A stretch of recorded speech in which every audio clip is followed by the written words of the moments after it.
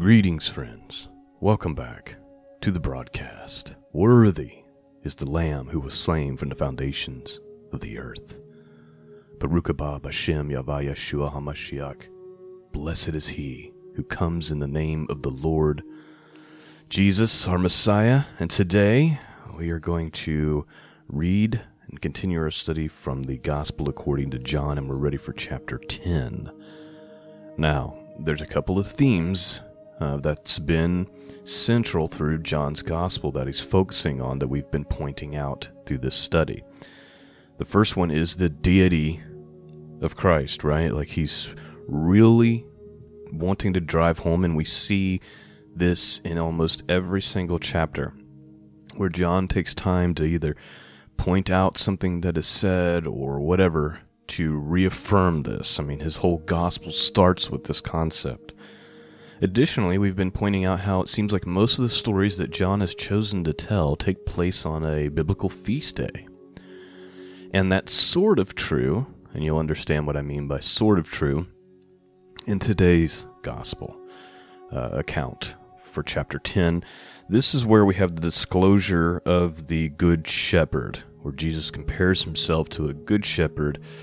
He reminds us that he is the gate or the doorway into the kingdom of heaven. If you remember earlier, we talked about earlier in the Gospels, he pointed out that he is the ladder that we read about in Genesis with Jacob's ladder. He said, you will see angels ascending and descending on the Son of Man, right? He's pointing out over and over the deity of Christ, and that Christ is the gate or the door or the bridge or the ladder, whatever symbolism you want to use to get from here and into the kingdom of heaven. You have to go through him. And so that point continues to be driven home today in chapter 10. Let's go ahead and get started. I'm going to read from the King James Bible. Might be a couple of mysteries that I reveal to you today that maybe you didn't know before. And so I pray you be blessed in the powerful name of Jesus. Let's do this. Chapter 10, the Gospel according to John, King James Bible. Verse 1. Verily, verily, I say unto you, he that entereth in not by the door into the sheepfold, but climbeth up some other way, the same is a thief and a robber. But he that entereth in by the door is the shepherd of the sheep. To him the porter openeth, and the sheep hear his voice, and he calleth his own sheep by name, and leadeth them out.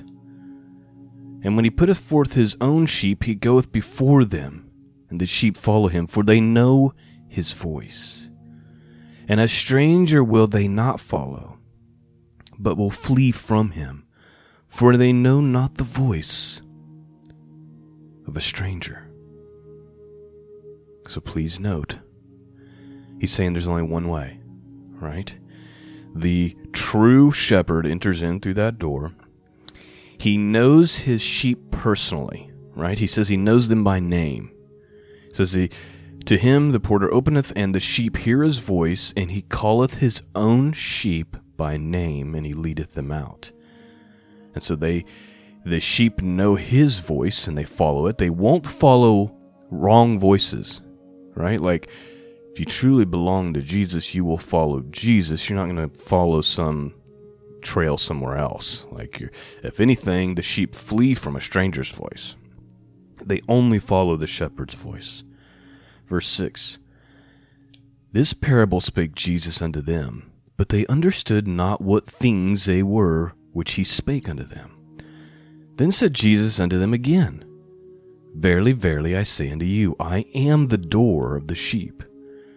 All that ever came before me are thieves and robbers, but the sheep did not hear them. I am the door. By me, if any man enter in, he shall be saved, and shall go in and out and find pasture. The thief cometh not but for to steal, and to kill, and to destroy. I am come that they might have life, and they might have it more abundantly. I am the good shepherd. The good shepherd giveth his life for the sheep. But he that is a hireling, and not the shepherd, whose own sheep are not, seeth the wolf coming, and leaveth the sheep, and fleeth. And the wolf catcheth them, and scattereth the sheep. The hireling fleeth, because he is a hireling, and careth not for the sheep. I am a good shepherd, and I know my sheep, and I am known of mine. As the Father knoweth me, even so know I the Father, and I lay down my life for the sheep. And other sheep I have, which are not of this fold, them also I must bring, and they shall hear my voice. And there shall be one fold and one shepherd. Okay, this should be painfully obvious to Christians who have hindsight, right? It would have been very confusing for the audience at that time. Jesus is making a point. I'm the one, right? If you go through me, that's how you get saved, and you'll find green pastures. He's like, the thief cometh not but to steal and to kill and destroy, and there's been many thieves that come before that are not good shepherds, right? They're imposters. In fact, when things get hard, they won't take care of the sheep. They'll actually flee to save their own lives, right? When the wolf comes to destroy the sheep, the hireling, the person who's just there to take care of the sheep, but he doesn't really have an invested interest in them, doesn't really care about them at the end of the day, he's going to flee. But Jesus is saying, I'm the good shepherd, and I lay down my life for the sheep. Right? He gives his life for his own, for those who belongs to him. He knows his sheep. He knows them intimately. He knows them by name, and his sheep know him, just as he knows the Father, and the Father knows him. Right? It's that continuous picture of intimacy between him and the Father, and then us and him. And then he points out, which we can understand clearly in hindsight, that it's not going to be just Jews being saved anymore, right? We're bringing in Gentiles. What does he say? Other sheep I have, which are not of this fold, right? He's talking to a Jewish audience. He's saying there's other people, not just you guys, that are going to be brought into this. Them also I must bring, and they shall hear my voice. And there shall be one fold and one shepherd. What does the Apostle Paul say? There is no longer Jew or Gentile. We're all one under Christ. Either you know Jesus or you don't. Your blood is irrelevant. This is how it's done. You either trust in Jesus and believe upon his name, believe that he is who he says he is, and that he died and paid the price for your sins, and that God rose him up again on the third day, or you don't. There's only one fold. There's only one people. You're either part of those people or you're not. And the way you are is if you enter in through the gate, as he's describing. Verse 17, Therefore doth my Father love me, because I lay down my life, that I lay down my life that I might take it again. No man taketh it from me, but I lay down it of myself. I have the power to lay it down and the power to take it again. This commandment I have received from the Father. He's saying, not only do I lay down my life for my sheep, but I do this willingly. This is not happenstance. This is not accident. I have the power and the authority to lay it down and to take it up again. Verse 19. There was division, therefore, again amongst the Jews for these sayings, and many of them said, He hath a devil, and is mad. Why hear ye him? Others said, These are not the words of him that hath the devil. Can a devil open up the eyes of the blind? So there's a little bit of division. Some are saying, okay, this guy is clearly off his rocker. He's mad. He's obviously possessed by a devil.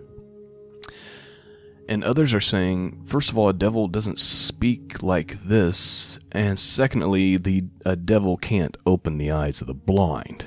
Like, only divinity can do that. And so there's some back and forth going on. Now, verse 22, we have an interesting statement. Okay? And it was at Jerusalem, the feast of the dedication, and it was winter. And Jesus walked in the temple in Solomon's porch. Then came the Jews round about him and said unto him, How long dost thou make us to doubt? If thou be Christ, tell us plainly. First thing that people are going to gloss over because they don't understand the Old Testament. They don't understand Hebraic heritage, some of these basic and important things. However, it says that Jesus went to Jerusalem,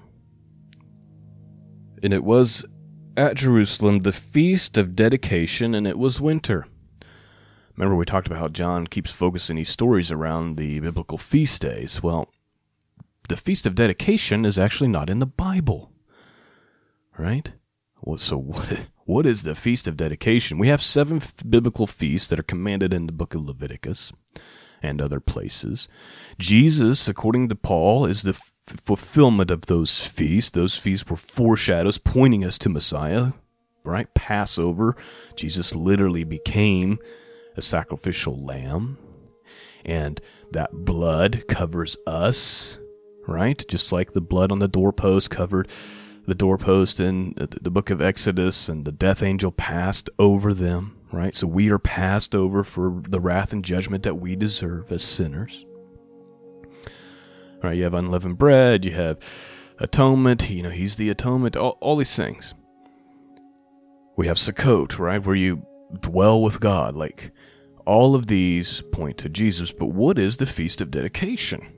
The Bible goes out of its way to let us know 2 things: that it was the Feast of Dedication, that Jesus was in Jerusalem, and it was winter. So the Feast of Dedication, let me just give you a little excerpt about what that is. The Feast of Dedication is also known as Hanukkah, right? Which takes place in the winter, right? The Feast of Dedication, or Hanukkah, is a Jewish holiday also known as the Festival of Lights. Hanukkah is celebrated during the Hebrew month of Kislev, which is late November or early December, depending on how it plays out that year. Beginning on day 25 of Kislev and continuing for 8 days and 8 nights. Jewish families gather to say prayers, light candles on a special candelabra, which can be called a menorah. And typically, special holiday foods are served, songs are sung, games are played, and gifts are exchanged. So here's just a few takeaway points so you understand what the Feast of Dedication is. The Feast of Dedication is mentioned in the New Testament, book of John 10, verse 22. We just read it. The story of Hanukkah, which tells the origins of the Feast of Dedication, is recorded in the first book of Maccabees. All right, hold on a second.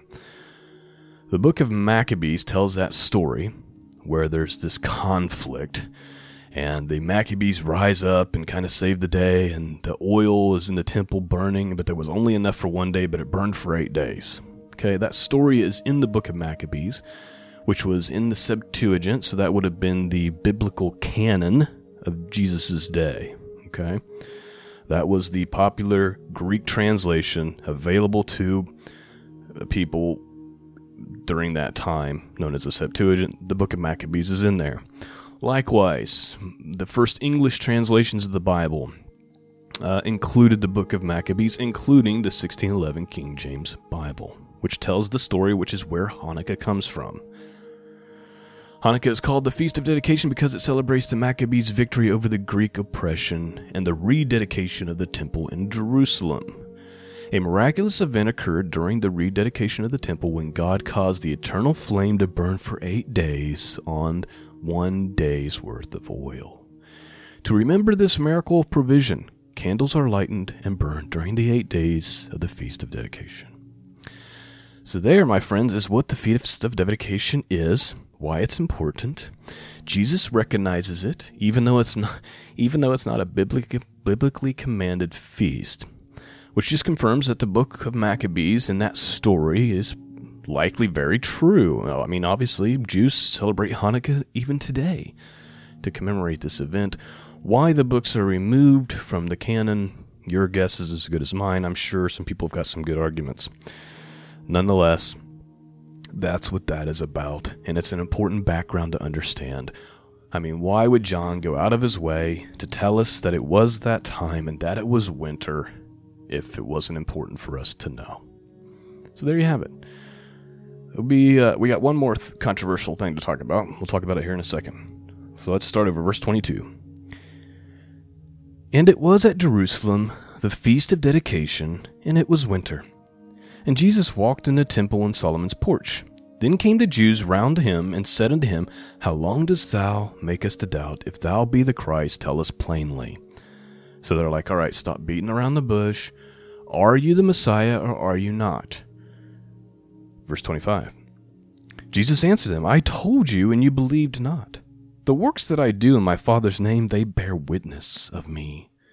But you believe not, because you are not of my sheep, as I have said unto you. My sheep hear my voice, and I know them, and they follow me. And I give unto them eternal life, and they shall never perish. Neither shall any man pluck them out of my hand. Boy, that's a comforting verse, isn't it? Jesus says, you guys actually aren't my sheep. Okay?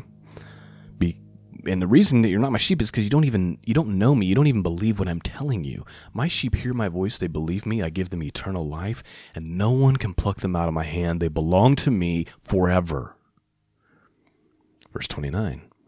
My Father which gave them me is greater than all, and no man is able to pluck them out of my Father's hand.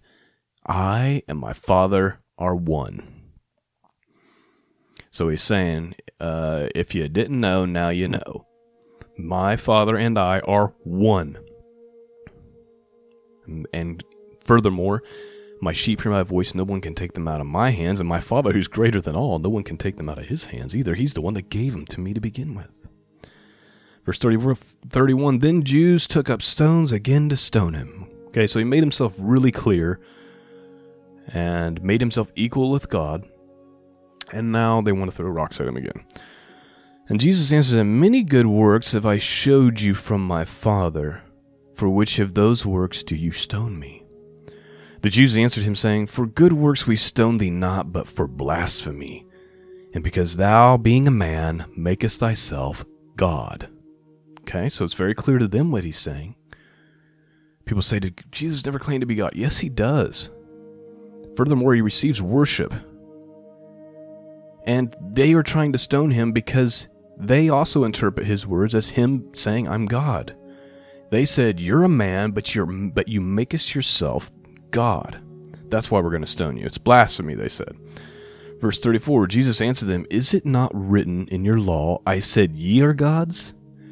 If he called them gods, and to whom the word of God came, and the scripture cannot be broken, say ye of him whom the Father hath sanctified and sent into the world, Thou blasphemest, because I said, I am the Son of God? If I do the works of my Father, believe me not. But if I do, through ye believe not me, believe the works, that you may know and believe that the Father is in me, and I am in him. Therefore they sought to take him, but he escaped from their hands. And he went away again beyond the Jordan, into a place where John first baptized, and there he abode. And many restored unto him, and said, John did no miracle, but all things that John spake of this man were true. And many believed on him. And that is actually the end of chapter 10, but it's not the end of our discussion. Let's go back to this comment, because people have literally formed cults and apostate denominations based on a misinterpretation of Scripture. When Jesus says, Is it not written in the law, I said ye are gods, little g, people have taken that and they say, see, we're gods, and we're going to be gods, and things of that nature. They don't understand that this is actually a slight. It's an insult.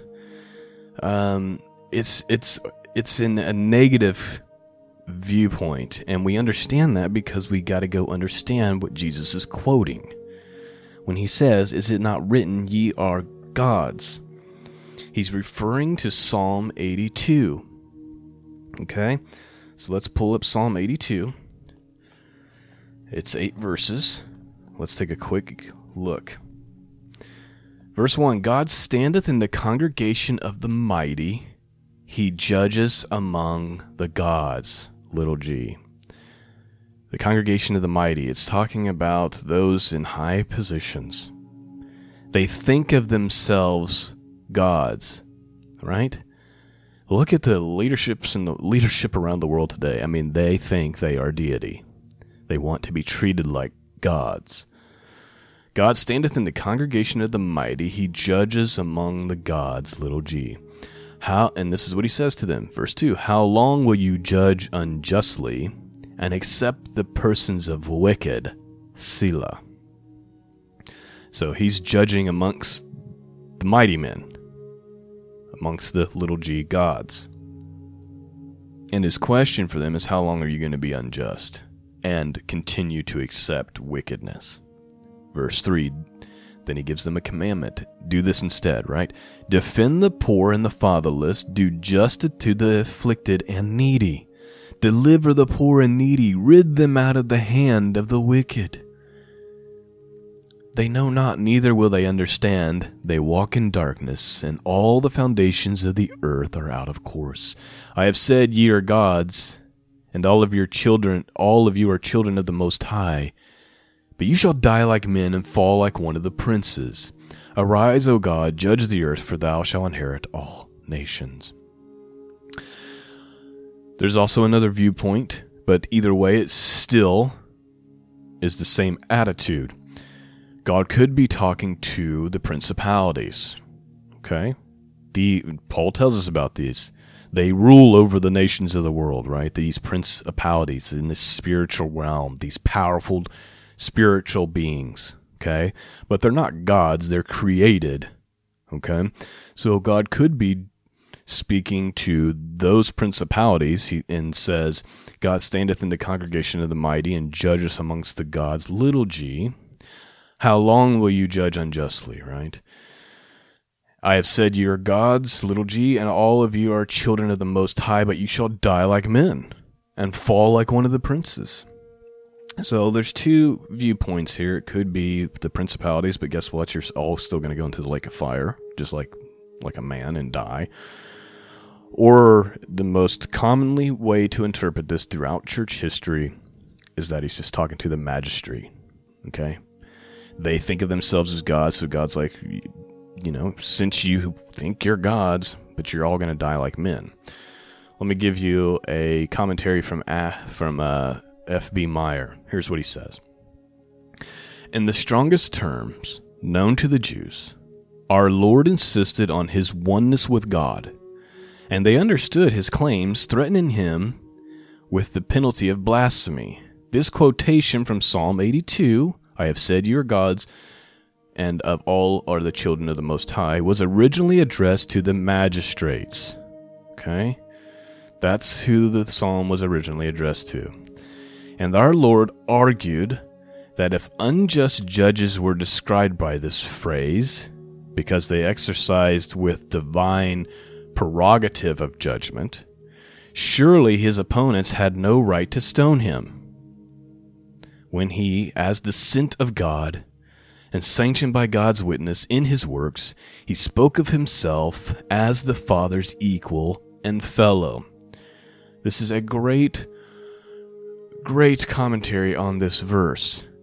Jesus is taking a verse that was originally addressed to magistrates, judges, leadership, saying, since you think you had divine prerogative of judgment, and he's saying that the Pharisees of the day also think of themselves this way. He's saying, since you think that you have the power or the divine prerogative, why are you wanting to stone me when my works demonstrate clearly that I am sent of God?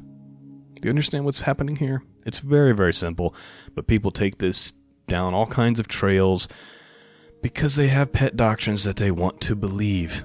Plain and simple. Or we have entire religious cults created around verses like this.